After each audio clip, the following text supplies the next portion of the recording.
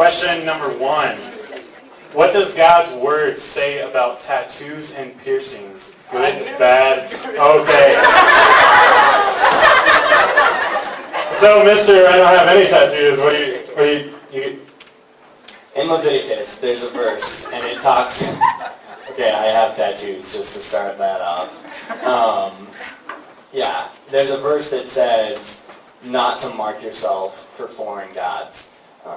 And it also says not to pierce yourself. And the reference of that verse is talking about pagan worship ceremonies, first off. And then when you look into the book of Hebrews, it talks about how we have been put under a new covenant by God. The old covenant was a covenant established by God to the Israelites, the people of God, and it followed certain sets of rules. And in Leviticus, when it talks about that tattooing and stuff, it's referring first to tattooing yourself or piercing yourself in an act of worship towards some other god, which obviously God doesn't want you to worship any other god in any way.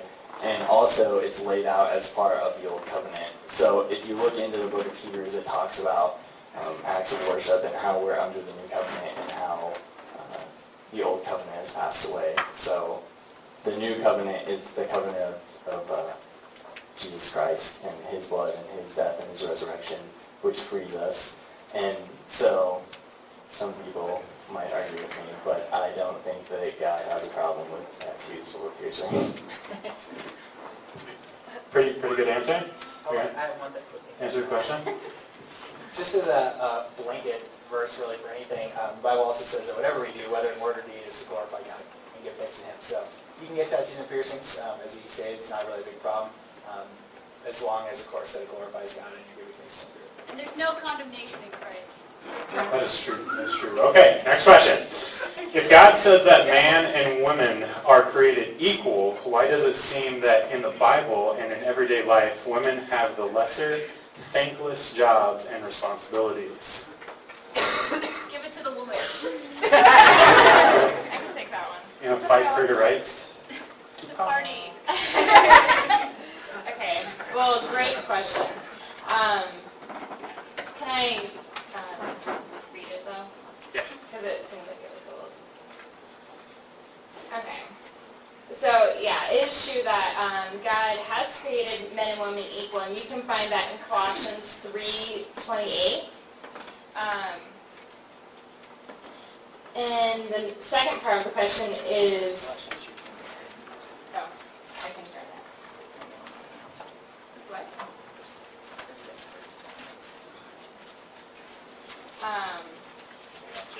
Thank you.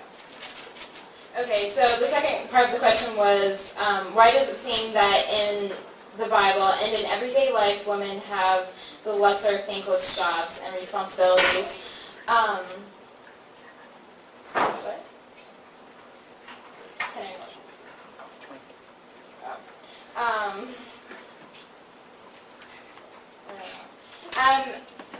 I don't think women have a lesser job, but that we were made to serve God with the talents that he's given us, with our own desires that we have naturally. So whether that be working with kids, you could serve your church in that way.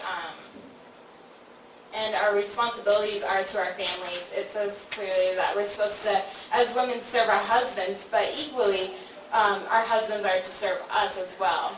And before serving husbands and wives, we're called to serve Christ first. So.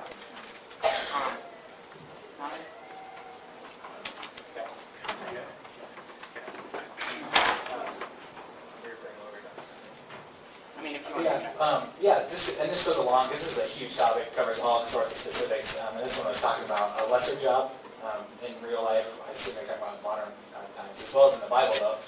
And in the Bible, usually when it's talking about, first of all, just to make this clear, it didn't reference a specific verse or question, but in most cases, when it's talking about women's roles and so forth, it's using the Greek term of man and wife. It's not always that way, but it can be interpreted as such. So something to keep in mind that it's a little more specific between man and wife.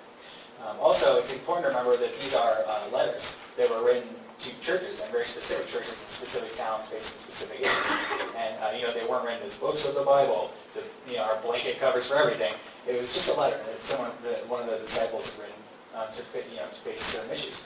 And so when we see in a lot of these places where it says, it's talking about women's roles, in the church especially, it was because women were not educated, and because they were not, they weren't allowed to be educated in their culture.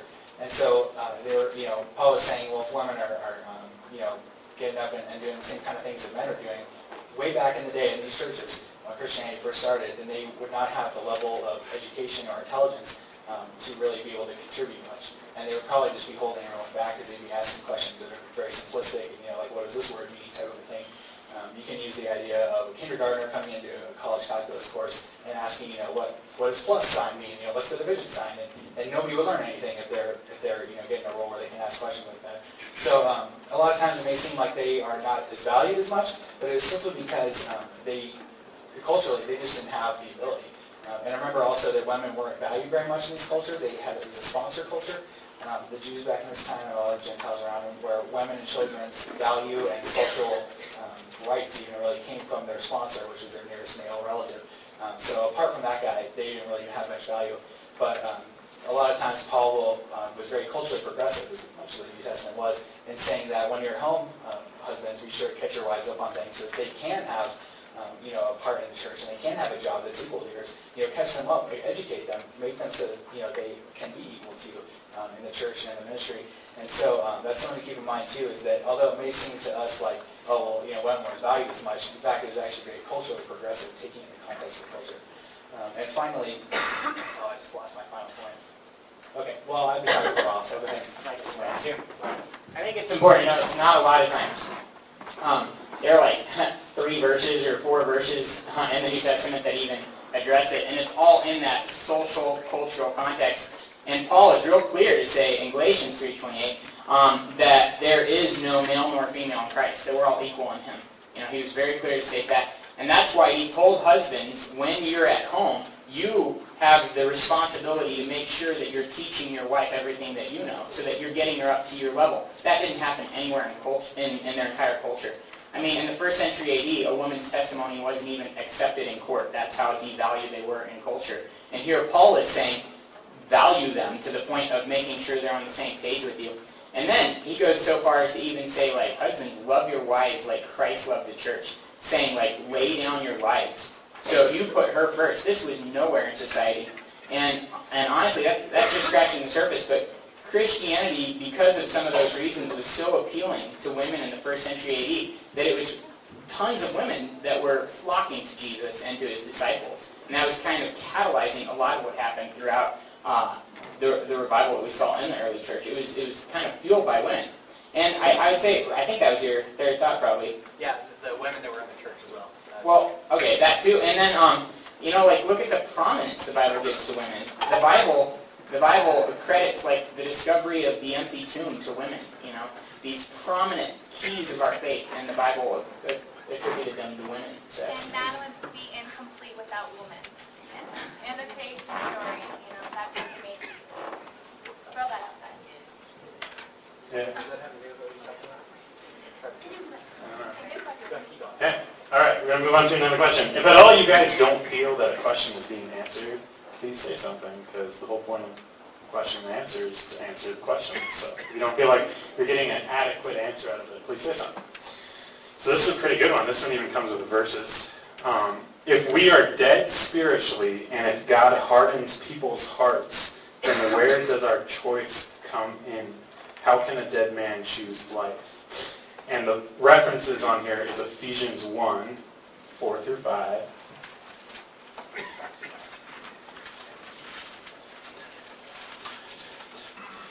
Someone want to read that one real quick? Ephesians 1, 4 through 5. I got it.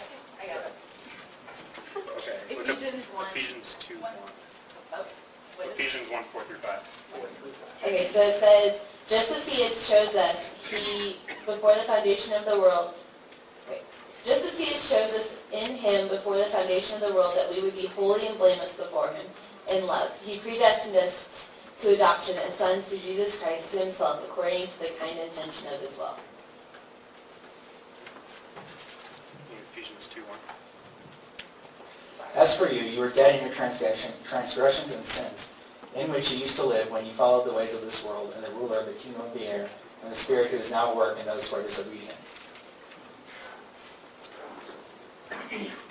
That was Ephesians 2:1. Romans 8:29. 9.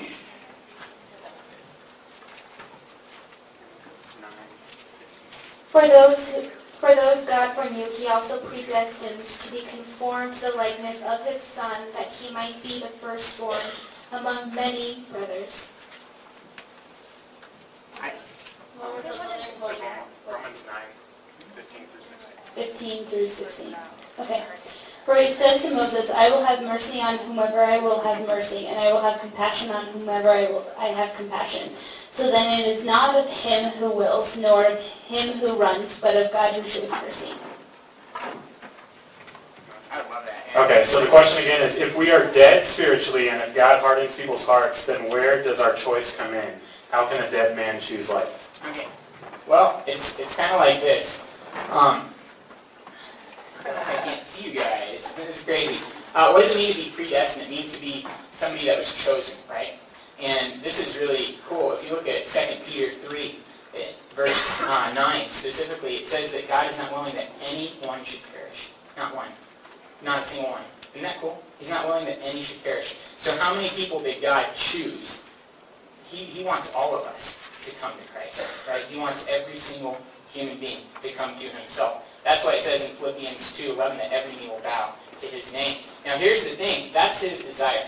That he's not going to violate my free will. And what blows my mind is a lot of times when we read about choice, people think, well, if God chooses, then I have no choice. Or if I choose, then God has no choice, right? People see the argument that way. And this really blows my mind. Most of you guys know Erin. She's at home tonight because Eliana's just having a hard week. And so she didn't want to bring her. But I married Erin 6.5 years ago now. Okay? Who chose to marry who? Both of us, right? I mean, Russ actually married us, so he remembers this very well. But I had to choose to marry her, and she had to choose to marry me. See, this was going both ways. So, and God, when he chooses me, he does not violate my free choice. And I am dead spiritually without him. And so this is what's interesting, is God begins to draw me with his Holy Spirit. The Bible tells me that, right? So even though I'm dead spiritually, his Holy Spirit starts to draw me. And it says it's his kindness that draws me to repentance. It's not fear. It's not being scared of hell or something like that. It's his kindness. And so what happens is as God shows me his love through his Holy Spirit, he starts to soften my heart and to draw me to a point where I can choose after he has already chosen, right? But see, when in this thing, when he says he's not willing that any should perish, see, he's not excluding. In John 12, he says he draws all men to himself, every single one. So see, there's no one that he does not desire to come to himself. Is that good? And you can think of it like this. A lot of people think about predestination. Did God know beforehand that I would become a Christian later, or that I would become his child later, right? Now here's the deal. God is outside of time. And you guys take physics, time is a physical constraint, right? God is outside of that. If he wasn't outside of that, he wouldn't be God. Now here's the deal. God sees the past, the present, and the future as one event. Does that make sense? So in my mind, like something in the future hasn't yet happened, and something in the past already happened. But in God's mind, it's all simultaneous. It's like if I'm in the caboose of a train looking forward towards the engine, but God is on the side looking at the whole thing all at once. So my birth, my decision, and my death, he sees simultaneously, even though I see it progressively. Does that make sense? So we would use the word like predestination because that's how humans see it, but in God's mind and in God's eye, it's happening simultaneous with my choice. Does that make sense? So his sovereignty is completely there, and at the same time, my choice is completely there. Can I throw a real quick word in? This is how I came to terms with the idea of predestination. It can be argued all over the place, and it's fun to debate sometimes. But it really is a moot point because let's say God does in fact know who's going to be Christian, and say he chose other people and not others, although they already went through that. But the point is we don't know, right? We're not outside of time. We don't know if we're going to become a Christian or who is going to become a Christian in the future. And we still have to make the choice. And we still have to live in progressing time where we make choices one at a time. So whether or not God knows, we don't know. And the important thing is that we still have to make a choice and we still have to be reconciled with God through our own free will. Good answer. All right, here's another one that I believe kind of goes along with choice too. If salvation came through Jesus' death, then wouldn't his resurrection have fulfilled that? In other words, what was the point of Christ's resurrection and its relation to his sacrificial death? If Christ knew he would come back, was his death really such a sacrifice? Can I take that? Sure can. Alright, I have struggled with this one too, because to put myself in that situation, it's like, oh, well, he had, one really bad day. Is that really that bad? But here's the thing. When Jesus was on the cross, he bore the sins of the world. So all of my sins, all of Riley's sins, all of Henny's sins, everybody's sins were put onto Christ, and he was responsible for them. Now, he is God's son, and God can have nothing to do with sin. And God turned his back on Jesus Christ. Now, I don't know if you guys have a good relationship with your dad, but I really do. And if my dad was just like, I'm done with you, and turned away, it would kill me. There's no way that I could handle that. And so I think that is so much more of what he went through for us than actually dying on the cross. He left his glory in heaven. Could you imagine the most rich person that's just living high on hogs, all of a sudden going into extreme poverty? Jesus says to the disciples that the foxes have a place to live, but I don't have one. And he left everything for us and came here, and then he died knowing full well that God would turn his back and wouldn't even look at him. That's where the sacrifice comes from, I think. So. Paul also, I was going to say, Paul also distinguishes. He says that his death gave us justification and his resurrection gave us life. So he kind of mentions the two different things. And if you read anywhere in the Old Testament, blood was required. So, if you read through Leviticus, you just go blood after blood after blood. Blood is needed. And so his sacrifice was needed because blood was also needed. And his resurrection was needed because he conquered death, which had never been done before. Yeah, in such a way. No. I'm going to admit that was my question.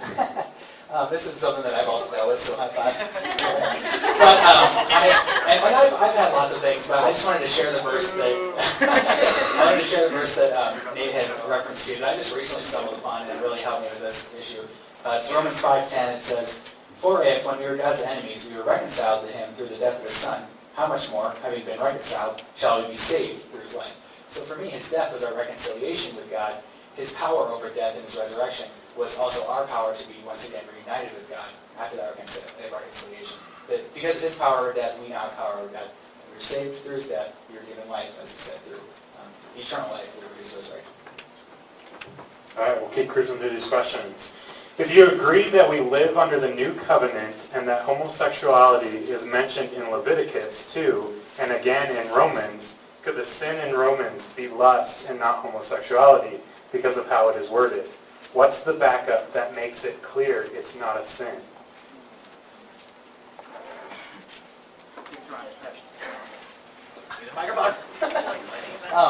I'll let other people go more into details of what kind of verses and think about and so forth, but I just wanted to mention another cultural thing that has really helped me in this deal with homosexuality. And there's really no escaping the fact that homosexuality is a sin in the Bible. It's pretty obvious, it makes it pretty clear. However, something we need to remember is that back in the day, both in the time of the New and the Old Testament, homosexuality was an act. It was not an identity, it was not a lifestyle. Through time, somehow, up until modern days, there were probably multiple reasons, it has become an identity. People refer to themselves as homosexuals. It's not just an act. It's not just, it says homosexuality, and it means the act of homosexuality, of the actual sex act. But of course, now it's like it's identity. People identify with it. And so when they see that in the Bible that homosexuality is a sin, they assume that they are a sin. Their lifestyle is a sin. So it's something to keep in remember that it's not about how you act or the way you are. It was just talking about the actual act. So something to keep in mind. Yeah, something to keep in mind. with sexual sin of any type is the fact that to be tempted is not a sin. Like, if you're tempted to act upon something and you don't act upon that, you're not sinning. Whether that is a homosexual sexual act or a heterosexual one, if you're tempted and you don't act, you're not sinning. It's what you do with that temptation, that desire. If you put it at the foot of the cross and you give it to God, or if you act on it and you go through with it, then that's when it becomes a sin. And in Romans 12, it very clearly states what we are to do with our bodies. And it says, therefore I urge you, brothers, in view of God's mercy, to offer your bodies as living sacrifices, holy and pleasing to God. This is your spiritual act of worship. And so, in that manner, if we're doing something with our bodies that's not glorifying to God, whether that be committing sexual acts of any sort, we're not glorifying God. And our spiritual act of worship is offering our bodies to God. And so to do so pleasingly, you're putting down all acts of sexual immorality, no matter in what form those are what we're called to do as Christians. I'd say it's not just Romans either that mentions that. It's 1 Corinthians 6, and it is real clear. And the thing that I think we need to come to the realization of is that if God made me, He knows how I work. And if He knows how I work, and He says, He promises that He came to give me abundant life, or life to its fullness. If I really believe that, that He knows me and He wants to give me life to the fullest, then living life His way is going to bring me the most joy. That's true. And that's what God promised me. And if He says that X is wrong, then I know He isn't just saying that because He wants to be a jerk, but He's saying that for my own good, because there are consequences associated with X that are just physical realities of the universe. Honestly, if I jump off a cliff, no matter how much I love jumping off cliffs, I get killed. And that doesn't make God a mean God. That just makes gravity real. Does that make sense? And there are real issues about life. And honestly, like, it's not very politically correct, but go through I would challenge you, and if you want, talk to me, I'll give you a lot of resources. You can go through all the peer-reviewed journals of, like, human sexuality and neuropsychology and all this that really get into detail of a lot of the dangers of this lifestyle, even though it's not politically correct to talk about it, and not just physical but emotional. That really is dangerous. But here's what I want to say, and this is the response that we need to have, is people that struggle with this issue, God loves just as much as any other human being on the face of this planet. And Christians have been really bad at showing that, They've been kind of overboard on talking about the sin issue and really underboard talking about the love issue. And I have friends that are gay, and I will hug them, and I will love them, and I will go out to coffee and go out to lunch with them. In fact, I've been talking to one of them this week multiple times, And the issue is for Christ, we need to show love, like He showed us love. And in God's mind, sin is sin, right? Like, sometimes we can say this sin is really bad, but God's okay with me gossiping. Is that really the case? Like, sin is sin. We're all sinners, every one of us, and we all need God's grace equally. And so for me not to show somebody else love would be a pretty bad thing. I just want to add one more thing. You don't hear this very often, but I grew up with a couple of friends that really struggled with homosexuality in general. And when they came out and they confessed it to us as a group of friends, we were able to pray with them, and literally now they don't have that. That's not up until that point I questioned whether or not it was a choice or if it was just the way people were born. And I do think that some people have natural have tendencies towards homosexuality, just like anybody can have natural tendencies towards any kind of sin. But with the friends that I've had, it's not an issue anymore. God's completely set them free, and through Jesus we have freedom from all sin. And I think that's kind of not the right thing to say, not politically correct to say either, but I have friends that were homosexuals and they're not anymore, and I have friends that are they're dating and they're planning on getting married and they're just completely free from that sin. And so like that's just like a living testimony that that God can set you free so that you can live a life the way He designed you to live a life. Okay. Another question. How do you fix the problem with false Christians? And I think right here you kind of almost need to start with a definition of false Christians, because I believe that they're the people that actually act like Christians. They look like normal Christians, but the way they're living their lives reflect nothing of a relationship with God. It reflects nothing of reflecting who Christ is. But then there's also true, genuine Christians that still fall into sin here and there. And I think sometimes people will choose that as kind of a false Christian, that some people like to see Christians as people that never fail, that they're completely perfect. But as Christians, we're still human, and God is working through us and working on us to continue to drive us more towards the reflection of who Christ is. And I think it's kind of a question and an answer all in itself. You can't fix a problem with something that's already broken. And the Bible tells us that God will bring everything into the light, that He'll reveal everything to us. And people that try to live a life that is reflecting God, but they're genuinely not, it'll all come out. It'll all be brought into the light. And God desires for those people to be drawn into Him for a relationship, and just so that they can live a whole and pure life and not try to live a life that they want people to think they're living.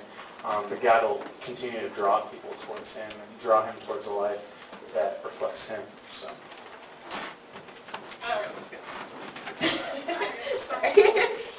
Something else I wanted to add too is that I think to fix the problem with false Christians and just hypocrisy in general as Christians is start with yourself, which sounds easy, but it's not. If you see a Christian that's not living like they should be, examine yourself first.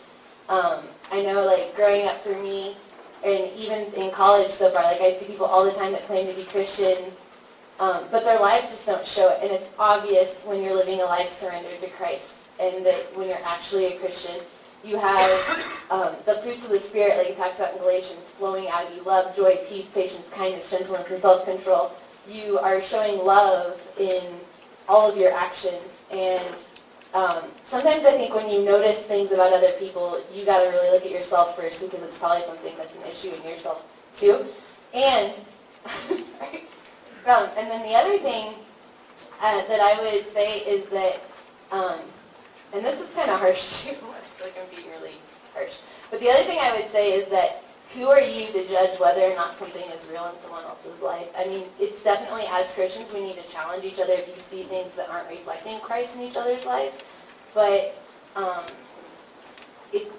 I think sometimes as Christians too, we're too quick to judge whether or not someone really has a relationship with Christ before we stop and really talk to them. And it's not our job to judge where people's hearts are at. That's God's. And there are people, probably even in this room, who look, act, and think like they're a Christian, and they believe that they are a Christian, but really their relationship with God, there is no real substance to it, and there's no real relationship there, even though they look like they have all the qualities of a Christian. And that won't be reconciled until we're in heaven. And so really, I think that's kind of a question just to challenge all of ourselves with. Yeah, that's it. This one. Can I just have one verse? Just one verse? Okay, one verse, guys. That just talks about just the person himself. It's all over the place, but one thing I found, I know she found in Timothy. Colossians 1:6, it says, "So then, just as you received Christ Jesus as Lord, continue to live in Him, rooted and built up in Him, strengthened in faith as you were taught, and overflowing with thankfulness." So that just comes to show, starts with yourself.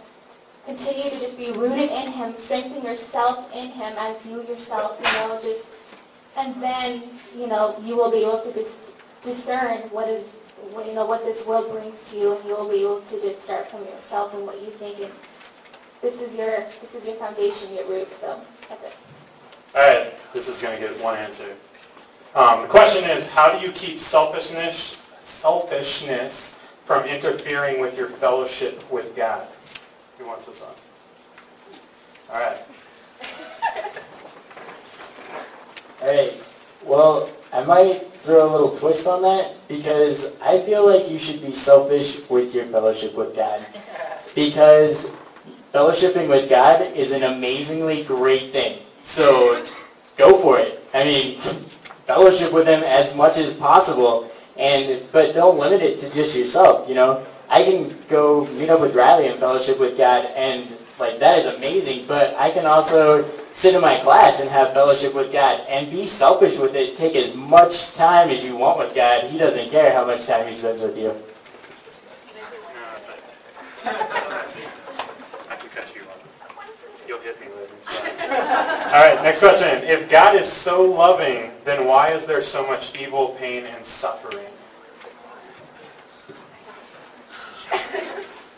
I think one thing to look at with this is that God is not the only force at work in the world. There's God's will, His perfect will. There's natural law, which is just like the laws of the universe, how He created it. Then there's man's will, and then there's Satan's will. And all four of these are playing at one time in the earth, and they affect each thing, different events that are going on. So, like, natural causes of, like, just the way the universe is created are going to cause pain and suffering. Like, we can't prevent hurricanes from happening. We can't prevent things like that from happening. Then you have natural law, which is, like, people are going to get hurt, people are going to die, and that's just kind of how life goes. And, like, we can't really prevent that. And if it was a perfect world with just God's will in place, then these other things wouldn't be a factor. But because it's not perfect, and because all these other things are at work just by the very fabric of how the universe is and how, like, God made it, then, I mean, we have these other things that play in the role that God uses to work out for the good of Him and to teach us things too. All right, I'm going to keep this under a minute. Do my best. This is the classic religious question. So I think every Christian should be armored with an answer to this. So please pay attention. This is the reason there's evil in the world is because God loves us. And let me explain a little bit because it doesn't seem right. God allowed us to have free will and allowed us to reject His love and allow sin to enter the world through our own selfishness and greed. And the reason for this is because it had to be done. In order for there to be love with God, there had to be not love with God, right? There had to be separation from God in order for us to have a relationship. Otherwise, we would be forced into loving God, and we would just be little robots, and that love would not be real, right? It'd be like God loving, a little toy, right? And so He wanted a human that would choose to love Him as well. Just like Nate said earlier with his marriage, they both chose. And God wanted us to have that choice. So unfortunately, because that's the nature of the universe, this allows sin to be part of the world that we live in. And so there's evil because God loves us, and He wants us to love Him back, and He wants to have a relationship with us. So the answer really is there's evil because God wanted a relationship with us, and that's unfortunately some people chose to reject it.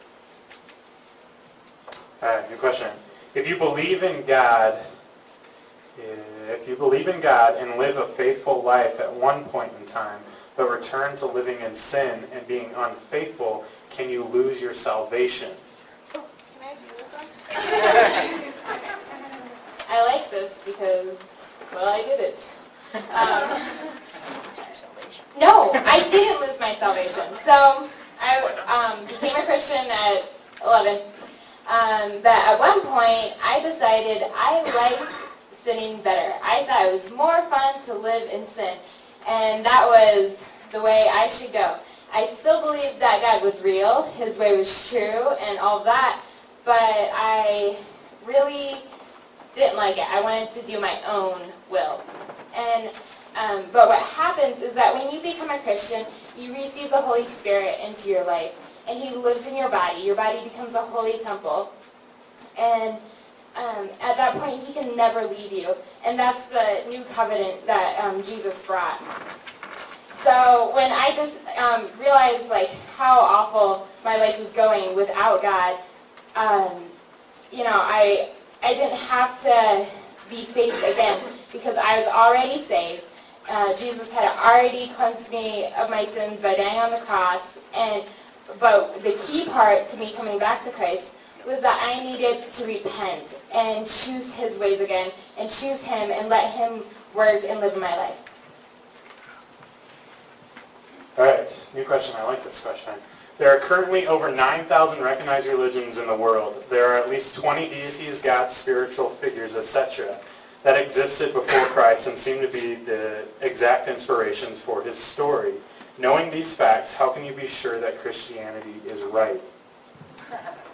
Students first. What it is. Keep it short. Well, first of all, when God refers to himself in the creation story, he talks about being the God who is and who was. And he talks about himself in a plural position, which means he, God the Father, Jesus Christ the Son, and the Holy Spirit have all existed in the Trinity for all time. Alpha and Omega, beginning and end. The Godhead 3 in 1. Okay. Secondly, okay.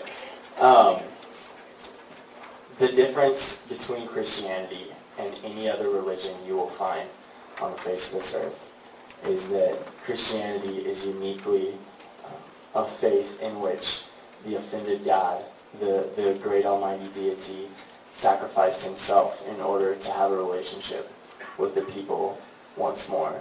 In every other religion you will search out, no matter by what means, if you believe in karma or if you believe in reincarnation or whatever, it's about deeds and it's about earning your way to God or to absolute perfection and whatever. But in our religion, in our faith, which I hate to even portray as religion, God, the almighty offended deity, came down and was like, I love you enough to pay this price for you. And that's what makes Christianity the most unique thing, the idea of grace. And I would say, too, from just like a logical perspective, the Bible is the only religious text ever that is historically accurate. I mean, you look at religious texts all over. Look at the Book of Mormon. It says that there were Hebrew tribes inhabiting all of North America. We've never found one Hebrew artifact in North America. And when they do DNA and linguistics, they find that none of them match. The deal with the Bible is it talks about real cities, real places, real people, real events that are all corroborated with archaeology and with history. You look at its scientific merits. It's scientifically valid, guys. The Bible talks about radioactive decay, 2 Peter 3:10, 2,000 years ago. This is hardcore. It's a textbook definition for radioactive decay. And it talks about the expansion of the universe. You know, we found that out in the 50s. It goes on and on and on about scientific facts that modern science has confirmed. It is prophetically accurate. No other religious texts are prophetically accurate. I mean, it just doesn't happen. You know, you look across the board and, I mean, they just aren't. Most of them make prophetic predictions, but very few of them are verifiable. The Bible, I mean, it said that Cyrus would rebuild Jerusalem 100 years before Cyrus was born, 100 years before Jerusalem was destroyed. And I mean, it mentions him by name. It says that Jesus would die by crucifixion 1,000 years before crucifixion was even invented. I mean, the prophetic claims in the Bible are so solid that it cannot be, I mean, you cannot just negotiate it or explain it away. And even the book of Daniel prophesies about Alexander the Great in such detail that critics for the past century said that it was post-written history, that somebody after Daniel wrote it, or after Alexander the Great wrote it and said it happened before. Until the Dead Sea Scrolls were found in 1948, and they predate Alexander the Great, which shows that that prophecy, which is so insanely accurate, happened before he was ever born. So you look at it, it's historically accurate, it's prophetically accurate, it's scientifically, and that's just scratching the surface. You could go on and on. So I'd say compare them. If God is God and he's speaking through a religious text, his text should stand out from the rest. And I don't see anything that compares. All right, here's a one person answer. What does it mean to be a Christian? Everybody else I who talk hasn't so done much. I it. know. I talk so much. What about Michelle? Or Emily? Or Emily. Anyone. Go ahead. Go for it, Emily. All right. Being a Christian is like putting your life behind and letting Christ lead you. I know for myself, like, I put my own desires ahead of Christ, and that's not being a Christian. Like, it is to follow him to the best of your ability, and just let him lead you.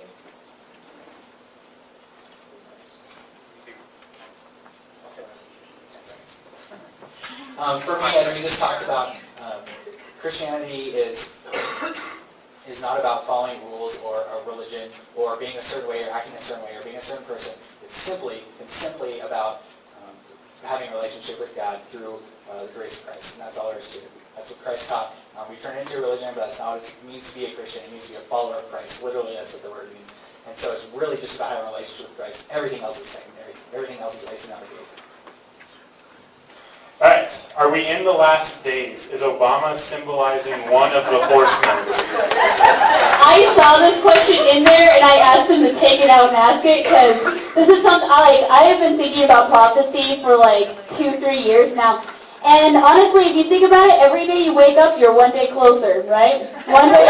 And so that's just one thing to keep in mind, that we, and God, and Jesus even talks about this in like Matthew 24-25, about how we don't know when the last days are going to be, but we can, but knowing that he's coming should spur us on to tell other people about him. So that's the main thing.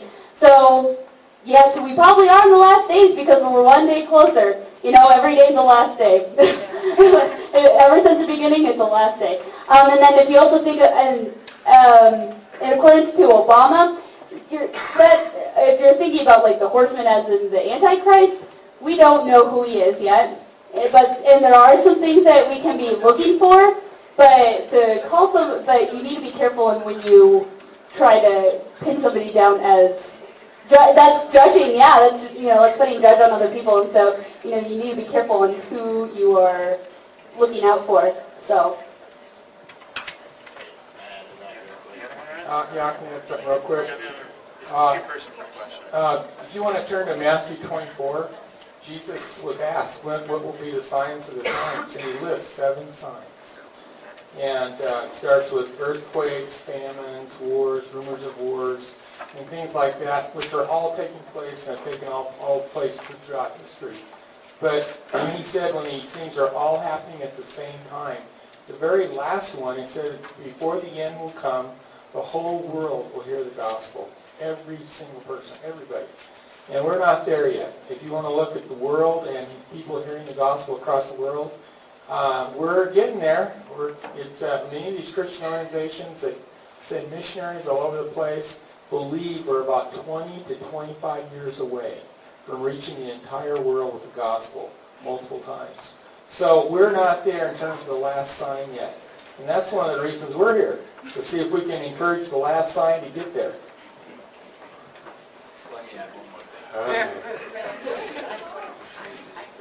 And no matter what your political views are, really, no matter what they are, the Bible talks about supporting our leaders, about God appointing rulers and authorities. And in 1 Timothy 2, it says, I urge then, first of all, that request, prayers, intercession, and thanksgiving be made for everyone, for kings and all those in authority, that we may live peaceful and quiet lives in all godliness and holiness.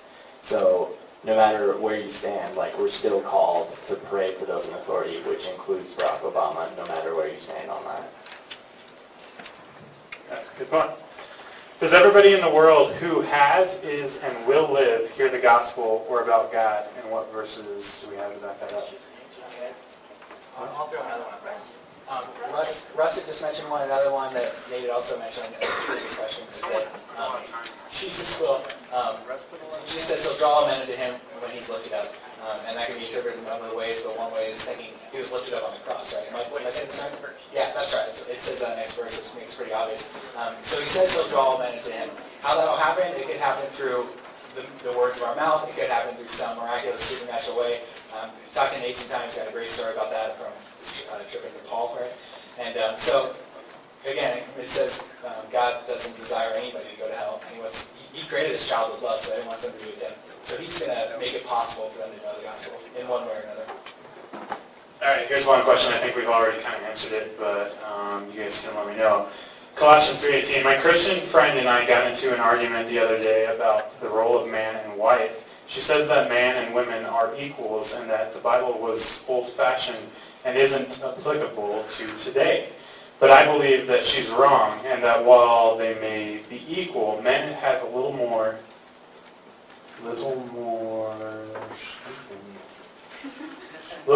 and have final say in a controversy with their wife. Who's right? Any good verses to look up? First of all, I wanted to say that as a Christian, in an argument, you're generally always wrong. And I don't mean that as in a logical sense, but when we get into like heated debates with other people, even if you are completely right, you have every fact I can back it up, most likely you just turn someone away from the gospel. They're less likely to listen to what you have to say because you've turned them away. Because a lot of times when people lose a debate or they sit arguing with someone, they no longer have any incentive to listen to that person anymore. So that's kind of my first say on that. Anyone? Have a single person answer that. Yeah. Why not a married wife? Those of you who don't know I'm married to him. Ephesians 5:22 talks about what marriage should look like. And before we talk about that, there's lots of verses that say, wives, submit to your husbands. And I thought it was really cool. Nate was just sharing with us before Connect tonight how that word submit means like joining together to fight like the same battle. It was a military term used in the Greek. And I thought that was really cool. But I also think if you read Ephesians 22, it says, wives, be subject to your husbands as to the Lord. For the husband is the head of the wife, as Christ is also the head of the church, he himself being the Savior of the body. But as the church is subject to Christ, so also the wives ought to be to their husbands in everything. Husbands, love your wives, just as Christ loved the church and gave himself up for her, so that he might sanctify her, having cleansed her by the washing of water with the word, that he might present himself to the church in all her glory, having no spot or wrinkle or any such thing, but that she would be holy and blameless. And then it keeps going. So husbands ought also to love their own wives as their own bodies. He who loves his own wife loves himself. And then there's another verse that talks about like if a husband doesn't love his wife, God's not going to hear his prayers. And what verse is that? 1 Peter 3:7 is that verse. But I think that the important thing, like as women, to see here is that God's definitely given husbands and wives, we're equal, but he's given different roles. And I think that that's really important to see, like, husbands are created to be the head of the household, but I think that in some ways that's a blessing for wives because, like, with Chris and I, like, if he is the head, he's the head of our marriage, and if he makes a decision, and I definitely can voice my opinion and we discuss it, but if for some reason, in the end, if something was wrong with that decision, like, I kind of see it as a covering for me, like, he was the leader, like, which, I mean, like, it's just kind of a blessing and a protection for me as a wife, and also, for him, like, there's this whole thing with men and women of just our natural roles, I think, that we take, like, and that's kind of laid out, like, just throughout the New Testament and how marriage is supposed to be, and how Christ and the church, like, if you look at how Christ loves the church, and then how we respond and we serve him, and we give our lives obeying him, but he gave his life out of love for us. Like, I don't know, I guess that's the best way I can think of to describe it, of just how that whole thing works, and it's just a response, and it doesn't mean that we're any less equal or anything like that. It means we are equal, it's just we have two completely different roles, and as men and women, we both represent different aspects of God's character. And so, like, I just think it's cool, like, when you read about the husbands loving their wives, and it says that, where's that? Okay. So, like, just as, I just totally lost it, but, like, men and women represent two different aspects of God's personality and his character, and that comes out in marriage also in our responses to each other. Can I see my 30 seconds for the night? Can you maybe talk about some other question? Yeah. From a married I got a good question for you. And I have to Oh, say, I'm not a from the husband's perspective, we're on the hook for a lot more, guys. We have to lay down our lives Christ laid his down for the church, that means I die to myself every day to put Aaron first. That's a lot harder than Earl. But in controversy, doesn't like if it's a man and like the wife, the man gets the final say. I don't think that that's very much the case. I think that if your marriage is strong, very often you'll be on the same page. Okay. Like, I could count on one hand the number of times where Aaron and I were really at odds. And usually the next day we were both asking forgiveness. You know what I mean? So, like, there's never been a situation. Like, There's never been a situation where we You know, weren't on I think the husband, let's say even he does have the final say. It says that he's supposed to serve his wife and love her, even to the point of death as Christ did the church. And so, thanks for getting in. Yeah. And so even, let's say even he does have the final say, and there is an argument that he has respect. Basically, he's just making the final decision. But it's not like it's for his benefit. He should be benefiting. What he says should be benefiting his wife, should be in serving his wife and his children. It should not be serving himself. It should be for the best of his wife and his children, not for himself. So even if he does have the final say, like the final stamp on, okay, this is the decision, then after we come to the conclusion, this is best for my family. Yeah, I think it all comes back to good communication. Like, whenever Kaylee and I are not communicating on the same page, we're both thinking two separate ways. And when two people that are supposed to be one are thinking two different ways, things go wrong. And so the big importance, I think, is communication. Like, I need to be constantly speaking with her. She needs to be constantly speaking with me. And us together, we make a decision. But when it comes down to it, often the Bible talks about how I just place her as a male, as a guy in the relationship. He's placed me as a leadership over our marriage. But I certainly am not. It is foolishness of me to not consider what her input is, because we are still one body. And I essentially make one decision that's going to reflect on both of us. So it's all about communication, essentially. So why do so many Christians abuse and molest indigenous people? Hannah got this wrong. I'm sorry, you cannot talk. From a Native perspective, something I dealt with very much so in church. Like, all of us are educated, care about the boarding schools and such, and I had a hard time dealing with this question as well, as being a Native Christian. I believe it comes to the main points that we live in a fallen world. Everywhere you look, everyone, we are all sinners. And second is that out of pride, I believe a lot of what was done to indigenous people had to do with pride issues, convenience issues out of selfishness, And so, for instance, when Europeans came over here to the U.S. and set up the boarding school systems, a couple of my peers and I are talking about this, I just believe that a lot of it has to do with just convenience, Man just wants everything to be the way they want it out of selfishness. The Europeans wanted, in that aspect, wanted indigenous people to be likewise, to be like them. So therefore, they tried to, out of selfishness and out of pride, try to make them the way they wanted them to. It's like molding, trying to build, trying to reburn, I would say, a piece of pottery, and trying to mold it into what it already is. But it's just out of pride. We live in a fallen world, and Would real Christians do that? but yeah, that was my second point. And second, and then my other point aspect of it is that, as Nate was just bringing, is that Christians, that's not showing God's love. Period. Christ did not die on the cross for us to pretty much just abuse others. He taught us that, Christ died on the cross, and that's a true image of love in itself. And so in that aspect, we're not showing love when we abuse and then even the term molest others.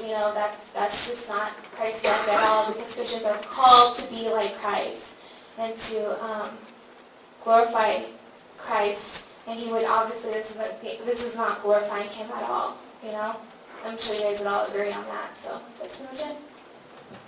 All right. How can we accept the Bible as wholly true?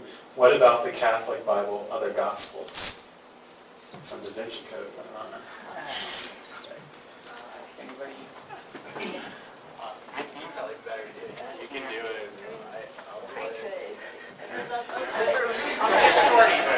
The Apocrypha have a lot of really extremely fanciful stories and things like that that not even the early church truly accepted. I mean, you can get into the history of what books got accepted when, the Synod of Hippo, the Council of Nicaea, things like that, and that established doctrine. And a lot of the Apocrypha just right from the start never held much water. The Apocrypha. The Apocrypha are those extra books that aren't included in our Bibles. Question. Well, I actually had a response. Like I did a research paper on this. I did a research paper on this for my senior year, and the Apocrypha have so many inconsistencies and direct contradictions to what was accepted as Scripture in the Old Testament. Before the New Testament, before any of that, they have direct contradictions to the accepted Old Testament, and that is the biggest argument against them. All right, another question. How come at the beginning of Ecclesiastes it talks about how everything is useless? Specifically Ecclesiastes 2:11 and 1 Ecclesiastes. I just can't read. Specifically Ecclesiastes 2:11 and 1:2. We're going to have to... That's fine. We got about like 10, 20 minutes. While people are looking at those verses, be a little more specific, really quick, Solomon was talking about the uselessness of the things of the world, right? And he came to the same conclusion in this book that Jesus stated all over the Gospels, that he says, no one is good in this world, only God is good, only the things from heaven are good. Under this sun, which Solomon uses a billion times in that book, under the sun, in this world, on this physical earth, nothing is good, nothing is useful, nothing can bring you to God. Only, as you see, the fulfillment of this through Christ, only the death of Christ and His grace through that can connect us to a relationship with God. I had to do a big study on this in middle school, and one thing that I think Ronnie is exactly right, and 2:1 says, I said to myself, come now, I will test you with pleasure. So enjoy yourself, and behold, it too is futility. And I think like that right there is just showing like as Solomon had decided to follow his own pleasures and his own desires and came to the conclusion that was meaningless. And at the very end of the book he says the conclusion, when it all has been heard, is fear God and keep His commandments. Because this applies to every person. For God will bring every act in judgment, everything which is hidden, whether it is good or evil. And then he also says everything under the sun is meaningless compared to fearing God. Okay, we'll do a couple more. Do those who accept one God who will forgive their sins for following Him suffer any hardship for not accepting Jesus? Do those who accept one God who will forgive their sins for following Him suffer any hardship for not accepting Jesus? So clearly it states that God is the only one. He says, I am the way, the truth, and the life. No man comes to the Father but by me. And so if you don't know Jesus Christ and you don't have a relationship with Him, then that relationship is with God, and God is the only God. And if you're not for God, then you're against God. So yeah, I think that people who believe in a false God are going to be held accountable for that.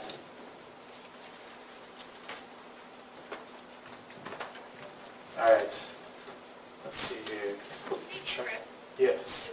it wasn't my question, but I mean, can we apply it more to like Judaism maybe?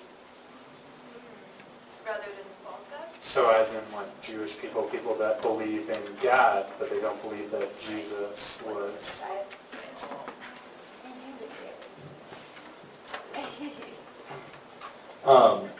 Judaism, after the time of Christ, made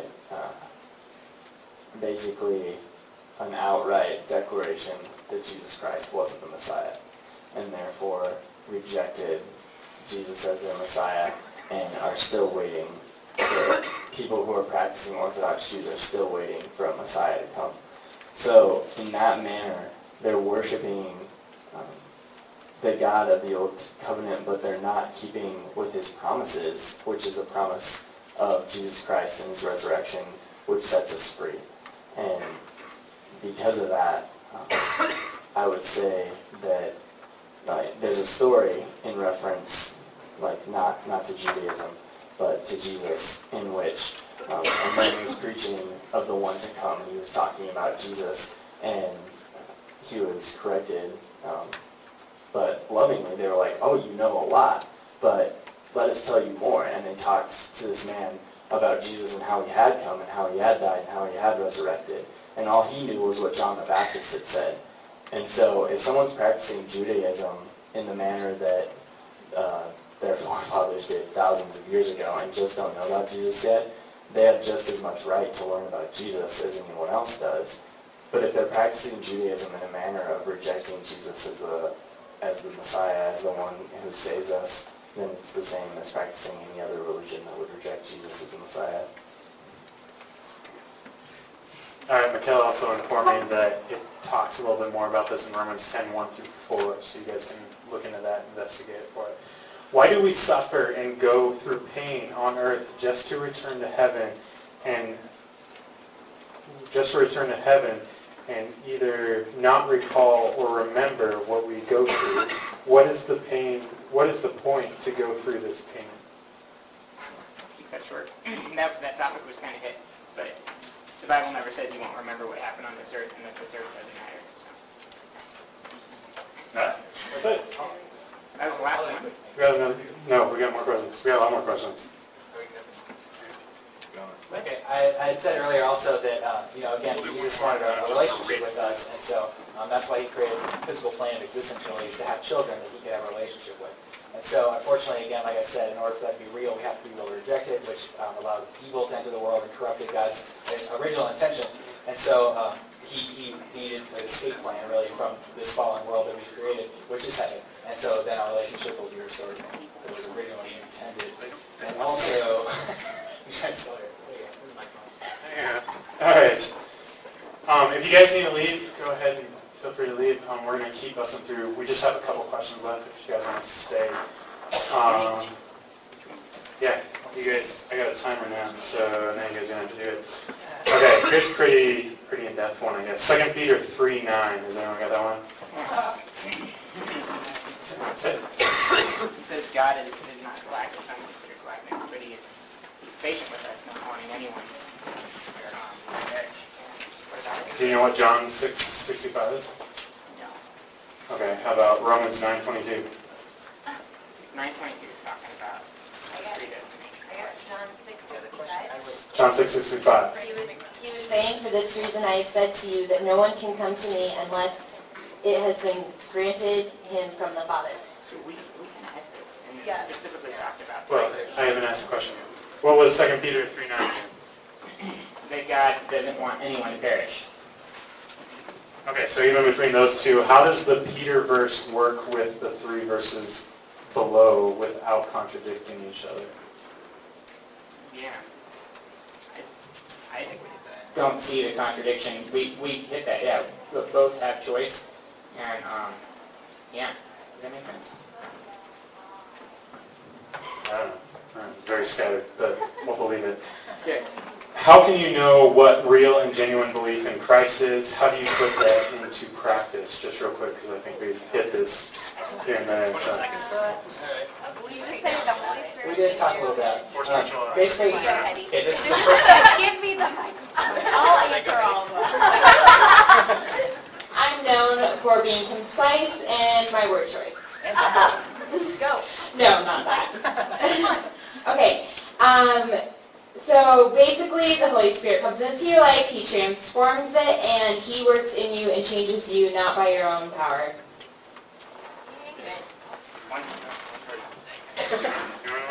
No. Okay. All right, we'll take a serious one, and then we'll take this last one here. John 10, 11, 16, 1 flock, 26. What about the foxes and wolves, those not of the flock? Verse 16. What does this say of the will of God in 2 Peter 3:9? You hit us a little bit. was the first question? All right, what about the foxes and the wolves, those not of the flock? What does this say of the will of God in 2 Peter 3:9? Yeah, there are definitely foxes and there are people that are not Christians right now, right? And there are people that definitely are not interested in a relationship with God right now. That doesn't mean they'll always be that way, right? And then, speaking figuratively, there's more than just people that are not interested in us continuing, right? You have an enemy, John 10:10. All right, do we baptize the dead? The Mormons do. No, we do not. All right, baptism in the Bible is just a proclamation of faith. And I know passage that you can look up. The passage you can look into is 1 Corinthians 15. I read that yesterday morning. All right, how do you find joy in brokenness? You want it? No? Anyone? Take it. I'm super excited about it. Yeah, okay. Go crazy. I think the joy in brokenness is realizing that as you're being broken, you're coming closer to God because He's humbling you, and you're able to. Once you're broken, I've been in that spot, and once you're broken, there's nothing left. So why not give everything that you are to God? And you're able to understand and see pieces of His character that you've never understood before. You rely on Him like you never have before, and you love Him like you never have before because He's all you have because you've become so broken. And then out of that, and you know that coming soon after that, because Jesus is the same yesterday, today, and forever, you're going to be so much better, and you're going to be made whole, and you're going to have understanding of who He is and His character beyond what you could ever imagine before you had to walk through your brokenness. And He's close to the brokenhearted. Yeah, and He's close to the brokenhearted, which it says all through Psalms. Okay, I think this is the last question. So if I didn't get to you guys' questions, I'm sorry, but I thought that I did get them all. So this one is specifically for Nate. I don't even know if I should read it. But if Ronnie said to Nate, "Nate, I don't believe in God anymore," what would Nate's response be? My response would be, I know you well enough to know you're joking, and I love you no matter what. Is there any other question? Sweet. Let's call it. Hey, let's say that. Do you got a question? Well, Yeah. I don't want to hold everyone. No. That's, Okay, if Jesus brought the new covenant and got rid of the old law, then what relevance does the Old Testament have? That's a possibility. All right, we did a whole study through Hebrews in a Bible study last year, which is the entire establishment of the new covenant. The purpose of the Old Testament is really like a measuring bar. So there's a thing called in construction, and it's called, what's it called? A bob? Yeah, a plumb bob. So a plumb bob, you put it up against a wall, and it'll show you if that wall is level or not. It'll show you if it's straight up and down. In that way, the Old Testament showed us if we were right with God and showed us that we weren't. It didn't fix the fact that we weren't right with God. It just showed us that we weren't. See, what Jesus does is He comes in and He moves that wall straight. The Old Testament is our plumb bob. It's like, you're not right. But the New Testament is our carpenter. No pun intended. That puts us right with God. And so the purpose of the Old Testament is to bring the value to the New Testament and to show us where we were at before Jesus Christ. Super quick. I swear. Just a real quick revelation I've come to this. Remember that Jesus said that He did not come to abolish the law but to fulfill it, and I've always struggled a little bit with that. And something I've come to a revelation with is that He came to fulfill it in the sense that although rules may still apply to us, they're not specific to our salvation, and that now it's not about our salvation following these rules, but rather building up other people, glorifying God, giving things to God and all they have. So the rules still exist, and they still apply to us, but now it's a different motivation for these rules, and glorifying God and serving those around us and living the best life we can for grace. yes, ma'am. Nick. Yeah. So, does that mean that we don't have to obey the law that says that you can't get tattoos? Give it to Mark. Say it, Give it to Mark. Mark, say it. All right, wait, what was the Wait for it. Wait for it. Right.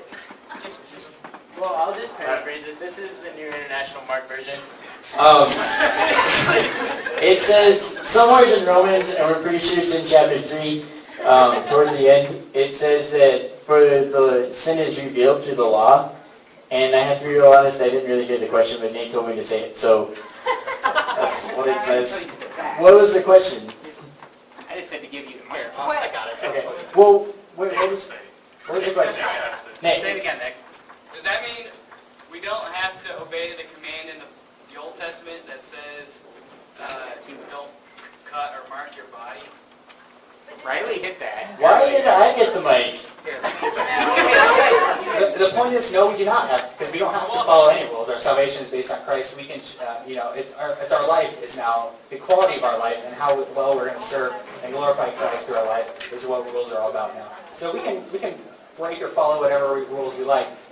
Any sin that results is already been covered by grace, but we should still follow these rules to be the best person that we can be for Christ. Yeah, I think the idea is, just to clarify, like, bottom line is Jesus takes it to a new level of love, and everything in law can get summed up in that. And Riley talks specifically about that having a lot to do with worshiping other gods. Okay, and there's a problem with that. But you know what? In the rest of my life, Jesus takes the law to a new level, like we said. So it applies to an extent like, should I commit adultery? No.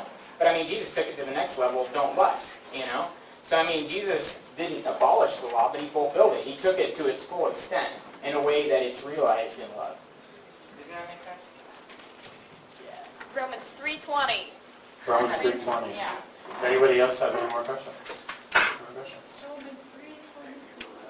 Did you guys find this pretty useful tonight? Yeah. Get some of your questions answered? Yeah, definitely. If you guys have more questions, stuff you want to ask privately, feel free to come up and talk to us after tonight. We have snacks in the back, so feel free to just hang out and hang out with some other people. All right, you guys enjoy your night.